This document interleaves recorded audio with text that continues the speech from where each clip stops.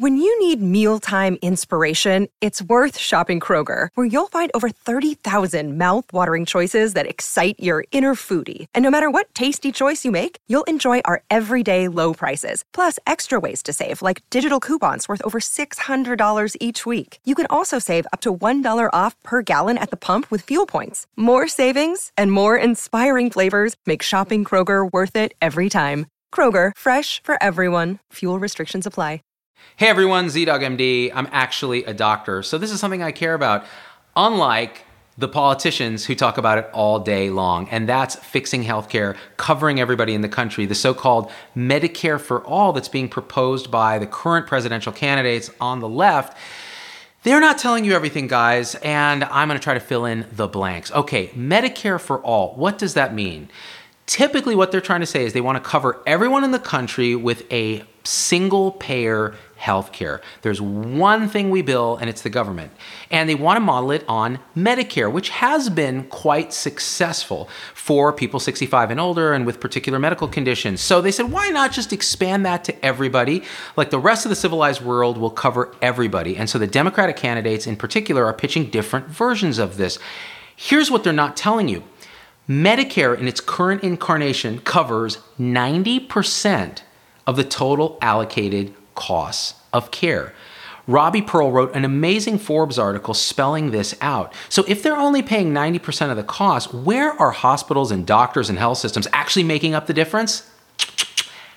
They are overcharging regular commercial insurance, which is typically paid for by employers and individuals. It's called cost shifting. So they'll charge those guys 120, 130% of what Medicare pays for a given procedure or whatever. Well, so that's how the hospitals are able to stay solvent and make a little bit of profit while providing care to everybody, because Medicare doesn't pay for it all. So what happens when you have Medicare cover everybody? Doing the math on this, we're covering 90% of the costs. With no one else to cost shift to, what's going to happen? Either hospitals en masse are going to go out of business, people are going to stop going to medicine because there's not enough reimbursement, or we're going to have to make up the $3 trillion shortfall over the next 10 years with, guess what? Higher taxes or printing more money, both of which result in higher taxes, either inflation or taxes. That is very, very expensive, and nobody's talking about that. Some of the Democrats are saying, well, how about we do Medicare for some and then have commercial private insurance cover everybody else? Well, guess what's going to happen? When people realize that the public insurance is cheaper to free, they're typically going to go for that. Then the hospitals are going to try to cost shift to the private insurance. That's going to get so expensive that no one's going to buy it. They're going to go out of business, and you're going to have Medicare for all. So really, Medicare for some is Medicare for all. It's the same thing. What's the third sort of proposal? You know, you have, what's her name from California proposing that, why don't we make it Medicare Advantage, which is where companies sort of compete with these narrower networks and they administer the Medicare for all in this competitive private way. Well, what they're not telling you there is that a lot of these networks are really narrow, and that means you're going to be limited in the choice of who you can see. Now, some of the best Medicare Advantage plans actually include big hospital systems with integrated multi-specialty groups, and they provide great care. So if it's done that way, that might actually work. Well, so now we have a system that's either going to bankrupt us or put a bunch of healthcare people out of business or severely limit your choice. Doesn't sound great. Is it better than what we have now? Well, that's the Republicans' piece is, well, no, it's not. So either we keep what we have now, not going to work, going to bankrupt us, we're done. We're already spending like $15,000, $20,000 a year for families. It's crazy. Okay, not going to happen. What did Trump say? Well, maybe we can repeal the Affordable Care Act and we'll just make it more affordable by having cheaper insurance plans that cover less. Have you tried the cheaper plans?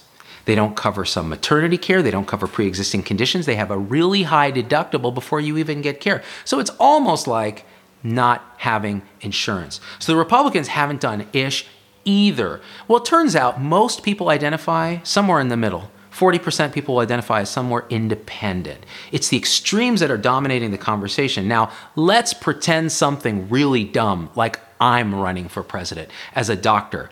And guess what? If I'm running for president, I don't want to win because that job looks terrible. So you know what I would do if I don't want to win? I would tell you, the American people, the truth.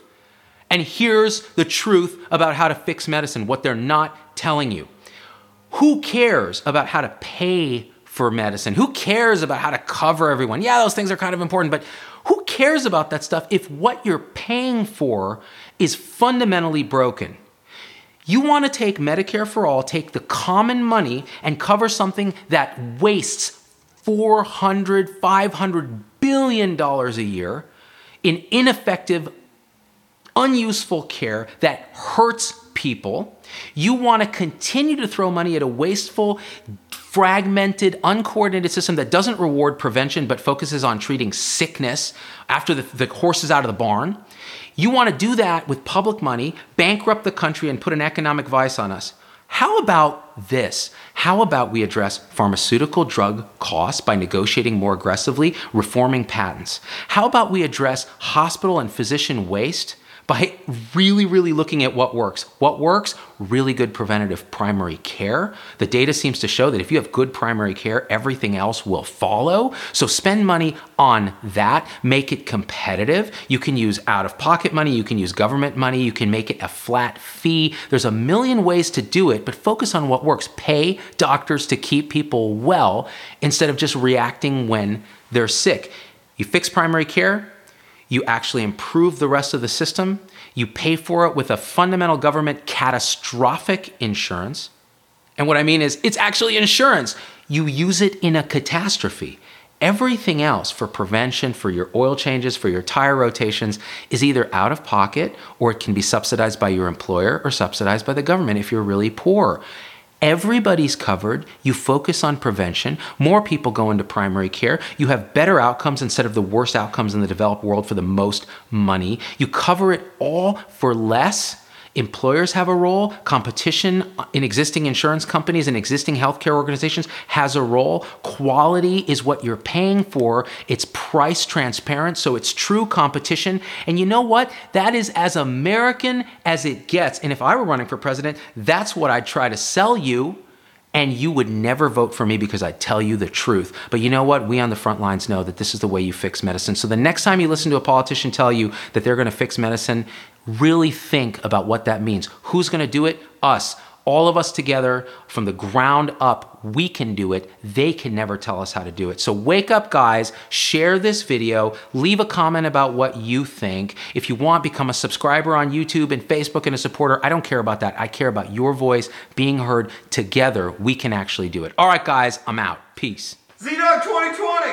I won't do that, Tom. That sounds horrible. Plus, there's a lot of stuff in my closet you don't want to know. Of course, now that Trump's president, I can probably pull it off. All right, I'm running for president. I just announced. Okay, news, you're welcome. Hey, it's Dr. Z. Thanks for getting through the whole episode. That's a huge accomplishment. And so at this point, I just got to ask you for a few favors because it just helps us so much if you leave a review on your favorite podcast platform and subscribe. It just really helps the algorithms to get this message out to others. The second thing is email me, hello@zdoggmd.com. I get all these emails personally. I can't respond to them all, but I need to hear your voice because especially on podcast, we don't have a comment section. And I want to hear how this episode affected you, what you'd like to hear in the future, what you think we got wrong, what we think we got right, anything, or just say hi. So that's really powerful. And the third thing is, financially, it helps us a lot to support the show in any way you can. And if you go to zdoggmd.com/supporters, you can join our supporter tribe on your favorite platform, YouTube, Facebook, Instagram, wherever. What that will get you on those platforms is live shows with me that are exclusive for supporters and access to our Zoom meetings where we talk about awakening realization and we share with each other our own experience. It's a powerful group effect. It's a community, really. And we support and love each other and share, again, through our own experience, how we're waking up. So, and that ripples out into systems, into transforming healthcare and education and government. So it really starts with us. So join us there if you can. Again, zdoggmd.com/supporters. And I'm so grateful to have you with us.